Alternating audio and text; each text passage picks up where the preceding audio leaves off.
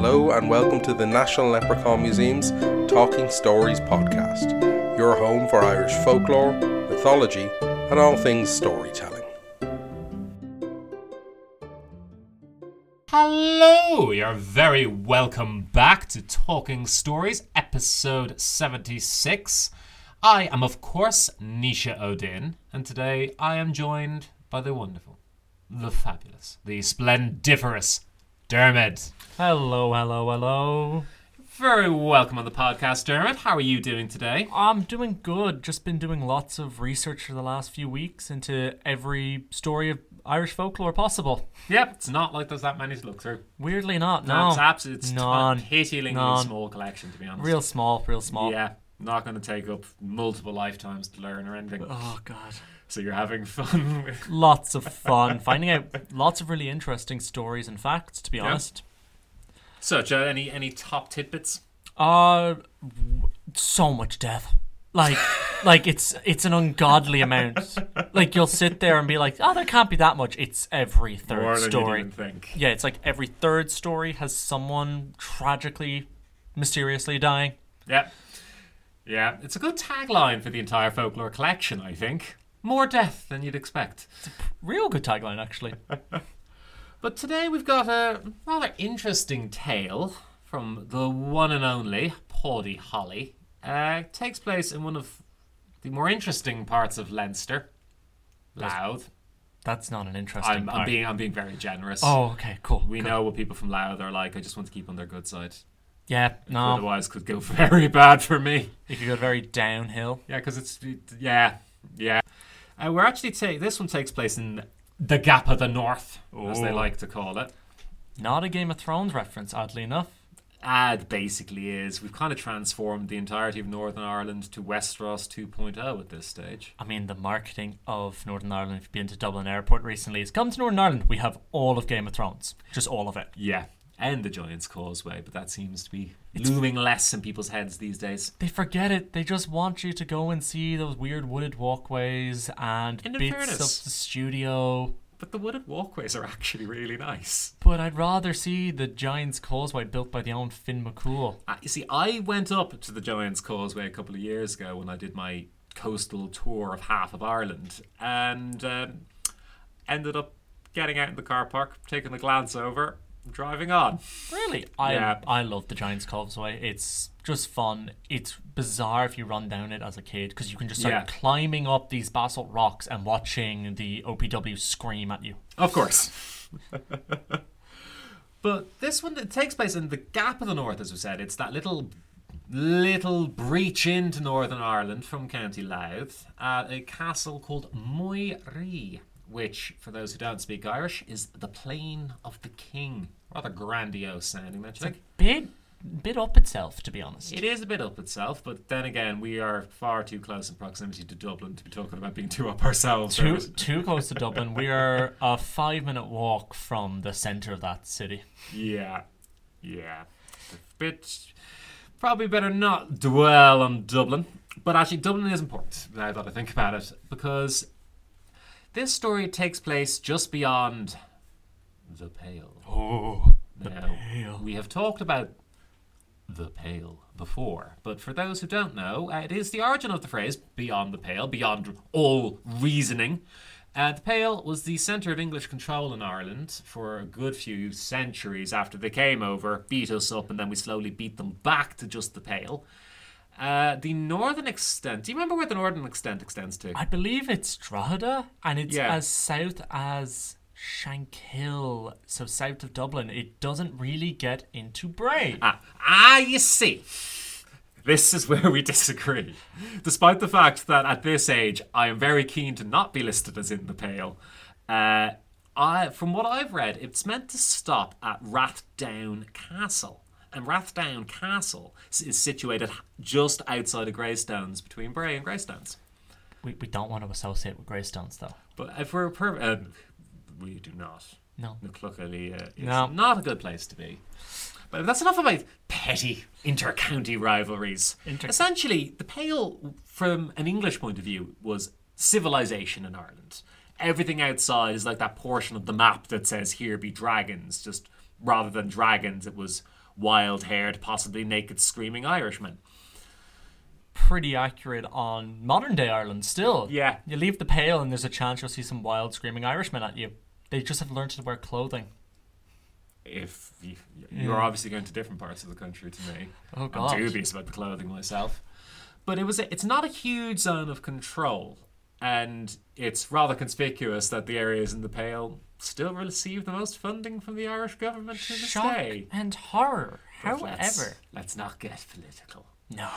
Because today we're looking at... we're not looking at politics. We've got a bit of magic. And we've got everyone's favourite creature. So I'm just going to ask you a very simple question, Dermot. Cats or dogs? Much like the political state of Ireland, I'm neutral. I have a dog and a cat. No, you're none of this fence sitting. I have to fence sit. I have a cat at home who will deal with me if I say I like my dog more. Fair. So I have to be very neutral about it. But I love my dog. But that is a suspicion, though. For anyone who's like on the fence about cats and dogs, are we just afraid that the cat's going to do something to us if we start bad-mouthing them? If we don't pick them as the favourite? Yeah, cats may be the most vicious creatures you can find in your house, apart from a Irish mammy you've wronged. But they're certainly, in my opinion, the most entitled animal you will ever meet. Like, a dog can require a lot more care. I know that a lot more care goes into horses, a lot more care can go into a lot of domestic animals. But when it comes down to it, cats act like they're your owner. You walk into the house and you feel like you've intruded on them. But sometimes cats go a bit off the rails, and today we're going to learn what happens when you really just get on the wrong side of a particularly large cat. So we'll let Paulie take things away.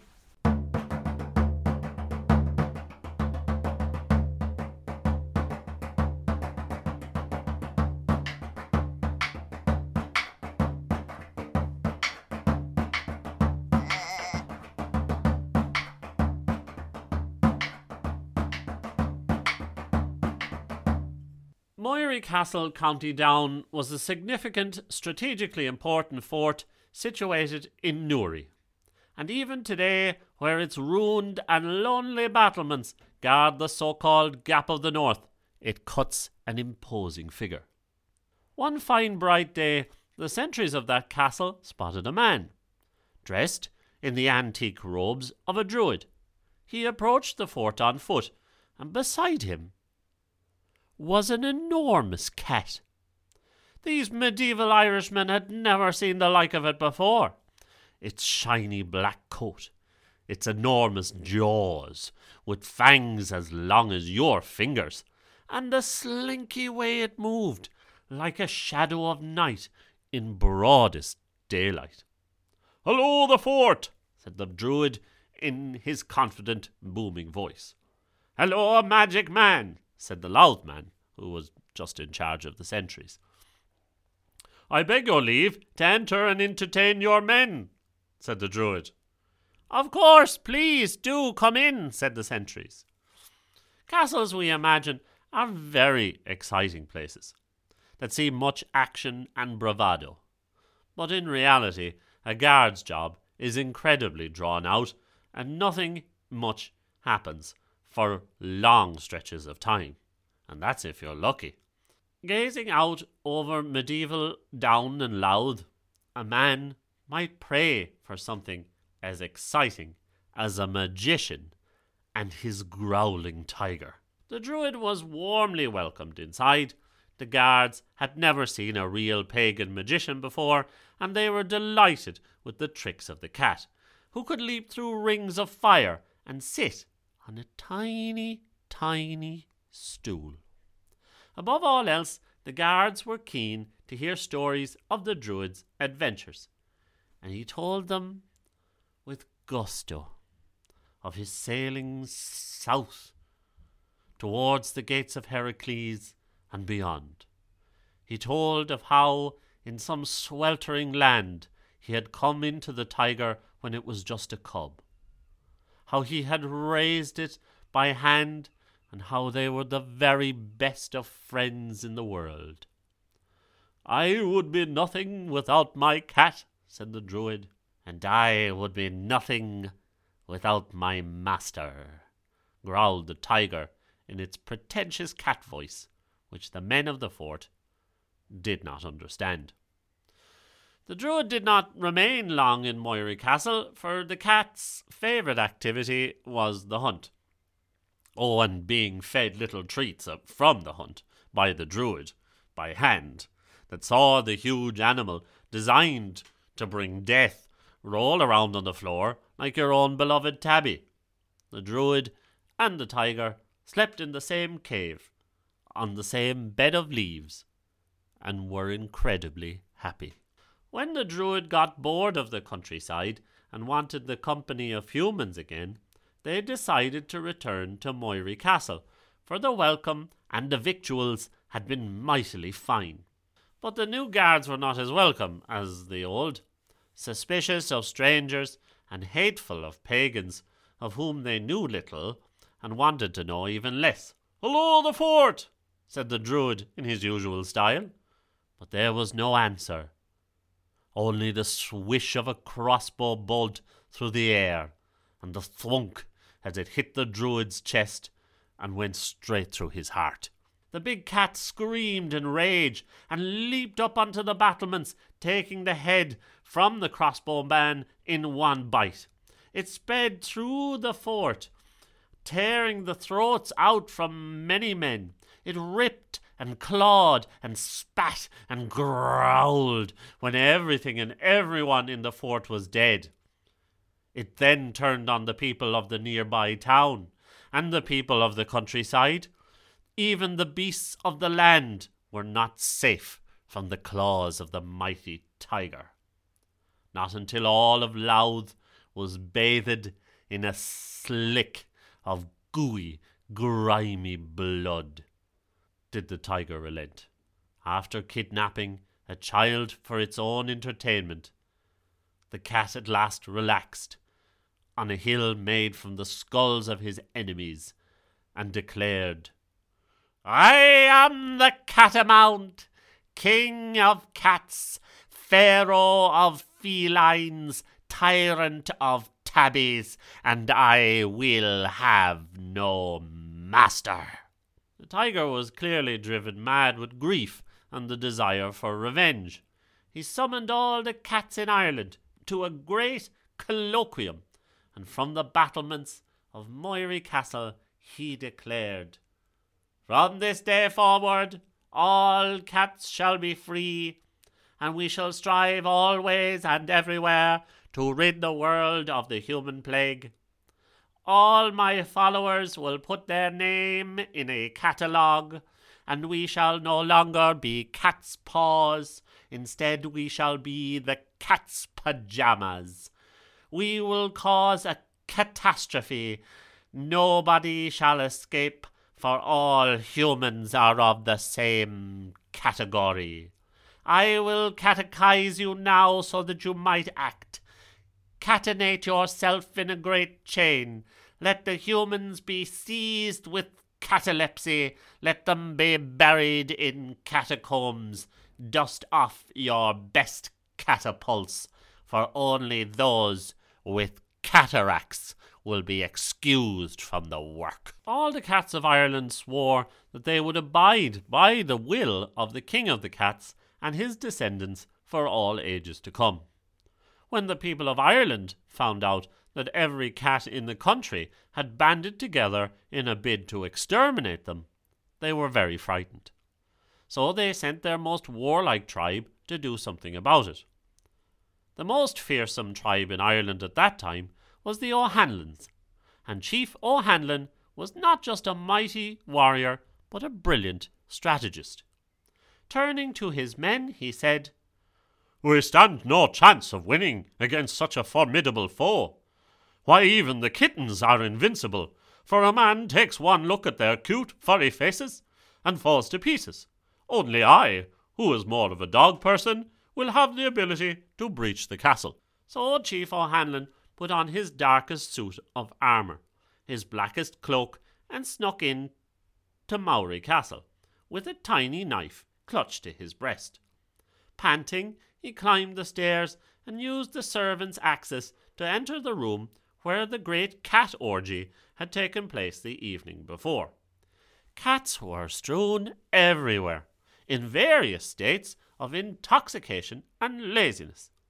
The king of the cats was sleeping on a huge divan and purring softly. Trying to remain as silent as a ghost, O'Hanlon approached on tiptoe, stepping gently over inebriated catnip addicts. Just then, the big cat awoke from his slumber and leaped at the chieftain. There was a mighty struggle on the floor, with cats of different shades being sent through the air like furry acrobats. In one blow, O'Hanlon drove his knife into the king of cats, and all of the other cats ran away in fear. The king of cats, now chastened, turned to O'Hanlon, saying, "My only wish is that you tell my kitten what you have done yourself. He deserves to know how his father died." And with that, the mighty tiger breathed its last. Being a man of honour, O'Hanlon agreed, and he went and found the king's kitten. They talked long into the night over catnip and whisky, about how strong and able was the kitten's father. O'Hanlon had had too much to drink, was falling into a stupor.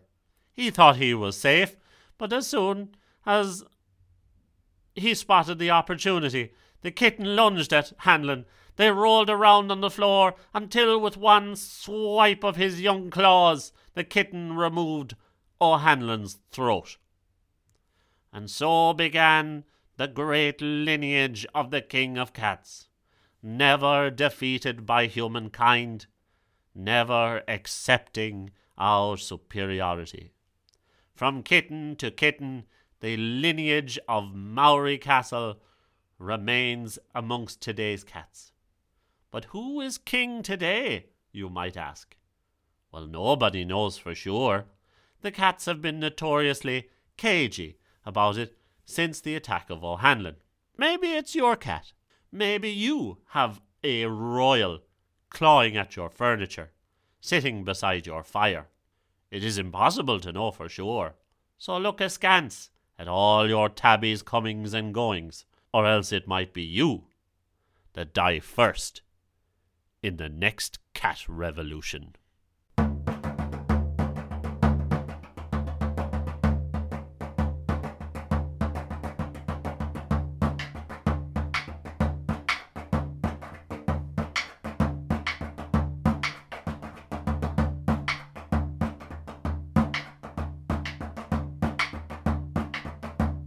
Well, that was an emotional roller coaster if I have ever experienced one.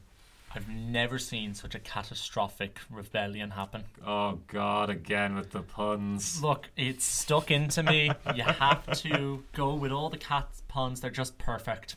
In fairness, the Irish have long loved puns. You can even see it in the old literature that we loved punning on names. We just love making jokes, oddly, among all of the very morbid stories. Yeah. There's a lot of really funny ones. Well, it goes back to the if you can either laugh or cry. And at most of the time, it's easier to laugh rather than reveal your emotions by crying, especially when you're as emotionally repressed as most Irish people are. Honestly, exactly. I'm very surprised no one was crying openly in this story, except for a cat, to be honest. Well, in fairness, I feel really bad for the cat. Like, the poor thing, right? Plucked out of its local climes, taken away to God knows where. It's raining all the time. Too green. There's too many rainbows. And your one and only friend in the world comes along to entertain some innocent guards. And what does he get in exchange? Shot to the heart. A la the great song. And then, naturally, you're going to take revenge. I just think it makes sense. I, for one, was rooting for the cat, to be honest. It's a brutal revenge. I respect the revenge. Bit upscaled trying to get every cat in Ireland. It's like they were just waiting there, sharpening their claws for the day one of them went, "We will rise up." And all the cats just... There's no hesitation. Every cat apparently just goes, "Ah, sure, we're going to go kill all the Irish." Yeah. Perfect day for us. Yeah, but you own a cat, Derek. Yeah. You know that is what they are like. Depends. If it's about between 5 p.m. and 9 p.m, they just want to have a nap. They're not really going to do much. There's a killing zone for a cat, and it's about 2 hours in the morning. And after that, they like to sleep, and you're safe. It's the only thing that keeps us safe is the fact that cats are inherently very, very, very lazy creatures. If they had more energy and get up and go, we'd be all under the thumb of, I say thumb, famously don't have opposable thumbs, under the paw of the great cat king themselves. Honestly, it'd be a very hairy situation. Again, with the puns. No, they're stuck now. But it would be an odd thing though, wouldn't it? Like, picture yourself, just you're in your room. Your cat's up there on the mantelpiece. And suddenly this other cat like leaps into your house and starts meowling something at it. Leaps into action and suddenly starts bossing you around the house, setting up as a camp to just start launching raids against your neighbours, saying that you must now pay fealty to their king of cats. I mean, in fairness, my cat just does that anyways. Yep. Like, I've had 2 cats. My old cat used to, instead of fighting any cat who came into the house, scream at us to walk out with a water pistol and defend him. He was that lazy that we had to have a water pistol ready. Because if any cat came in, it would just be screaming like a foghorn for us to shoot it. So I'm already experiencing this. I'm being prepared for the cat rebellion. See, I've been ingratiating myself with cats for years to make sure that they keep me on as a human sympathizer. You say that. Look, cats are more likely to eat you when you die than a dog is. Yeah, isn't that a lovely thing? Yeah, they love you so much that when you die, they'll eat your body to mourn you. Not because they're hungry, because they need to mourn you. I'm pretty sure that's just what they want us to think. Yeah. Like, honestly, I see the scenario as, well, their poor owner has tragically passed on. They're there in the room, on the floor, and a couple of days have passed now, and cats don't deal great with hunger.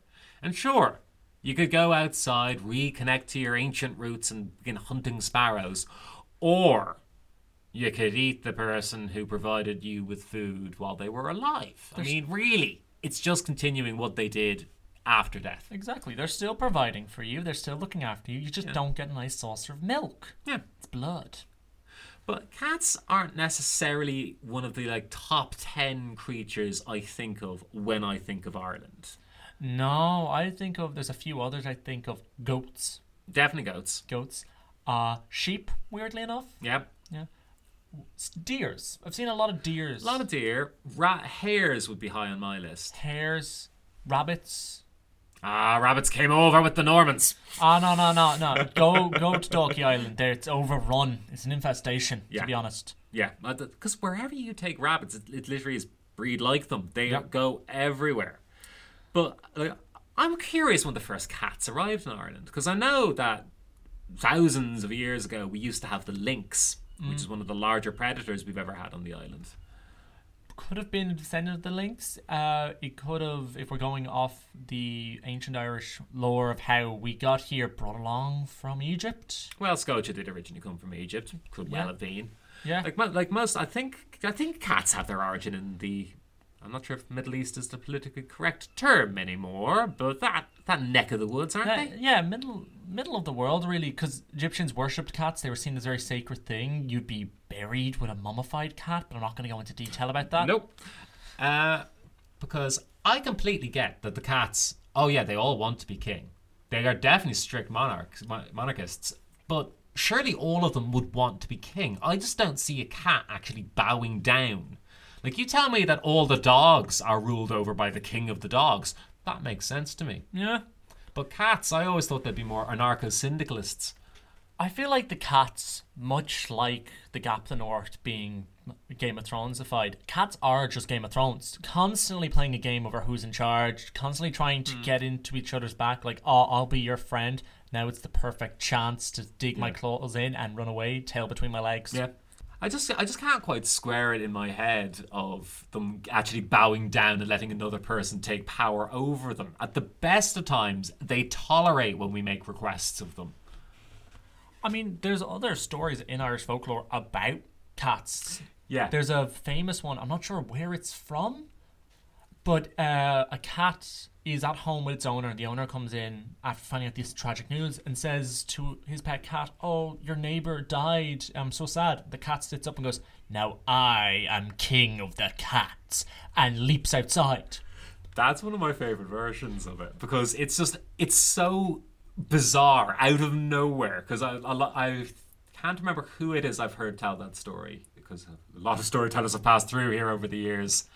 But there's a wonderful version where a guy runs into the cat on the way home, and as he's walking by, kind of beckons him closer and says, "I am the king of the cats. Tell my people that I have died." Goes home and is start explaining this bizarre incident to his wife, and just in the background, the cat on the mantelpiece's ears prick up, and as soon as the story is finished, announces that I am the king now, and flees up the chimney. It just reminds me of a mixture between, there's one of the Studio Ghibli films where there's anthropomorphic, is the term? Yeah, cats, and Cats the musical, not the James Corden one. You know? Oh, you mean the greatest movie of the past decade? The James Corden or the original? I'm actually the James Gordon. No, I'm Taylor cutting Swift this, in her finest role in life. I'm cutting this off. Nope. Judi Dench in an Oscar-worthy performance. No. Just cats suddenly standing up on their hind legs and just turning to us going, "I am your ruler now." Honestly, I think we're just ready for it. If the King of the Cats was played by Sir Ian McKellen, though, I think I would actually kind of give fair dues. Yeah, rule me. Yeah, I'd take Ian McKellen. He'd just tell us all we wouldn't pass everything. You'd ask for a law, nope, you shall not pass. But they are tricksy creatures, cats. They're tricksy. They're affectionate in their own way. My mum was once really upset, and that cat went out and came back with the most beautiful bluebird she'd ever seen. Its throat had been slit. Yeah. So, like, it's a gift for the family. Exactly. Cats provide when you're ill. They look after you. They're just very, I want to say, traditional in their methods. It's nothing about feelings and paracetamol and 7-Up. It's murder, blood, and here, I brought you a pigeon to kill. Now, one thing I did want to quibble about the cat. Now, and it's a bit of a quibble, but I listened to that description. I'm not thinking tiger. No. What are you thinking? I'm thinking panther, almost. Yeah. Now, this also ties into wider folkloric things, which we'll get to in a moment, but it just doesn't sound particularly like a tiger. And if you're thinking a big cat nearby Europe, you're thinking lion before you go tiger. Now, I suppose it doesn't have quite the same status, does it? No. Like, you hear the lion... I was going to say you hear the Lion King and you don't think of an excellent movie, but actually you do. But I was more thinking of the pandemic hit, Tiger King. Oh, if that had been about lions, not the same impact as far as I'm concerned. And leopards, cheetahs. You couldn't catch a cheetah now. No. No. Now, jaguars. Now, the Jaguar King. That sounds like a franchise waiting to happen. It does, really. But it really comes from the fact that jaguars and panthers are a lot more South America based.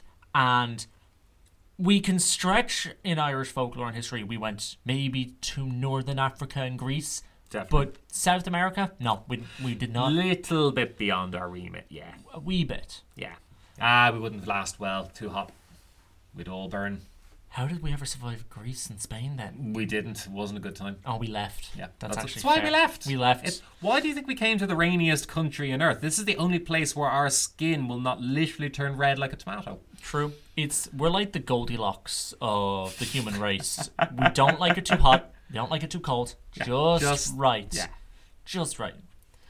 But on the folklore connection here, there are loads of reports of these big cats, and this is more in kind of the urban legend category of folklore belief. But I've seen reports as recently as 10 years ago, but there was a spate of them in the 90s and the 80s. In the UK, as over here, of these large cats, usually described as being black in colour, so like a panther, and being spotted in places like Louth, like Kilkenny, like Liverpool, like Yorkshire. I think Yorkshire had a very famous case. And it's always described as quite like a panther. Now, obviously, from a practical point of view, this does make sense. They're dark in colour, so you won't be able to see them as clearly. And for some reason, whenever you encounter a cryptid, there's usually something in your favor for not actually seeing them correctly. Oh, but you can't say, oh, I saw Bigfoot. He's about 7 foot tall, 12 inches, has exact color. It takes away from this mystery of it. If you can accurately go in detail, this is exactly what he looks like. It takes away everything. Yeah.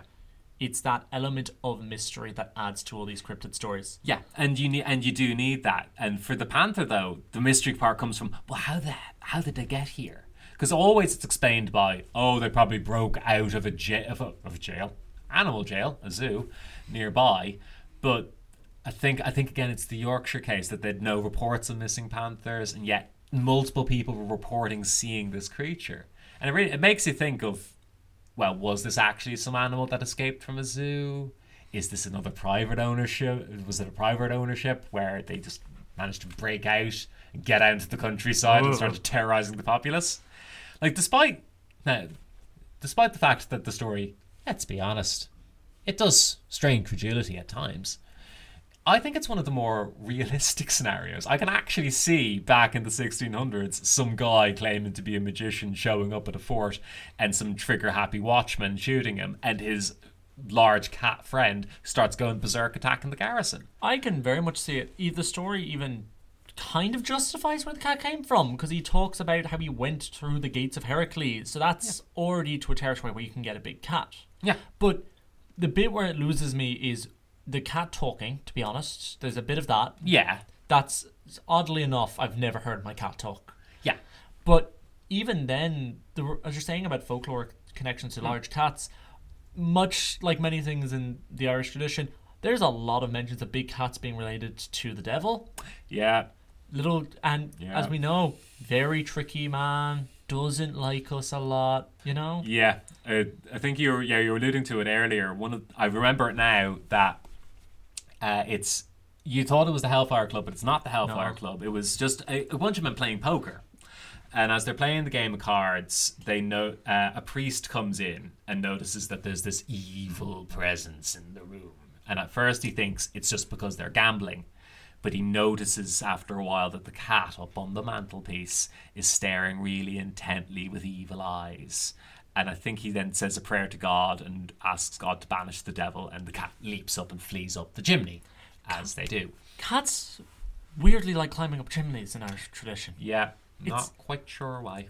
But then again, if you go through a lot of people liked going up and down the chimney. A lot, like Santa Claus. Like Angus Oak, in one of my favourite stories, notably says that he doesn't leave through any doors. He was just jumping out a chimney in a house. Damn right. It's a proper way to leave a building back then. Exactly, to be honest. But actually, in fairness, changelings also leave the house up the chimney as well. It could just be the creature being banned. It's just the unusual way to leave the house. So to mark them out as being a strange creature. It also could be because in a lot of Irish traditions, there's a lot of, I want to say, warding done at thresholds. Like we'll put holy water at thresholds. We have iron horseshoes above them. So it's banning things going in and out if you don't like iron. Yeah. So the natural exit, because you don't want to break a window. That's expensive. No, 7 years bad luck. Exactly. So up a chimney is just logical. Yeah. I think it would really suck for them in modern day because we don't have a lot of chimneys anymore. When you live in D4 off your mate's dime, you get central heating. But I think we may be beginning to wind down now. Because I am conscious of the time. You've been very, very good letting us ramble away at you lovely listeners. But I wanted to just bring back that cats thing in the Irish tradition of, there's a fair few place names associated with them. But like the famous the Cave of the Cats was gonna say up near Rathcruachan in Roscommon, where also some demonic cats come from the other world. But it's not Satan cats, it's Morrigan cats. Yeah. But still, Cuchulainn ends up having to beat them up. And several other locations throughout the land, cats appeared out of caves or out of waterfalls. We seem to think that cats are just some strange supernatural creature from another world. And the more you think about it, are they wrong? They're really not wrong. Like, in fairness, about the Cuchulainn one, Cuchulainn does have a track record of beating up animals. Yeah, in fairness, he has a very, very, very bad track record. Yeah, he doesn't like his animals at all. But, you know, cats are just good to have, though. They're not much commitment. You just need to feed them. You just need to water them like a plant. I don't think you're meant to water them quite like a plant. I mean, it's pouring the water can on their heads. Just every couple of weeks, especially if it hasn't rained, just find your cat, water can on the head. That's a guaranteed way to get them to try and murder you in your sleep. Look, if you assert dominance over your cat, they're not going to murder you. You gotta fight back. And on that, Dermot, you did mention you had cats. Yeah. Where'd you get them? One of my cats is from the DSPCA. Excellent. And my other cat is from the WSPCA. Wow, that's an amazing segue into those two great organisations. I know, right? Without intending to do so whatsoever. Just quick public service announcement. We love cats here in the museum. We are either cat owners or former cat owners, many of us. I unfortunately no longer have a cat, but if I'm getting another one, I'm going to an animal shelter. Yeah. There's many lovely cats in need of a home, and hey, if you go to an animal shelter, you see a cat that catch your eye, who knows? You may end up bringing home the very king of cats themselves. So on that note, I have been Nisha. And I have been Dermot. You, my listener, have been wonderful, and we'll be catching you next time. Thank you for joining us for another episode of the National Leprechaun Museum's Talking Stories podcast. Remember, the best way to support us is by liking, subscribing, and sharing with a friend.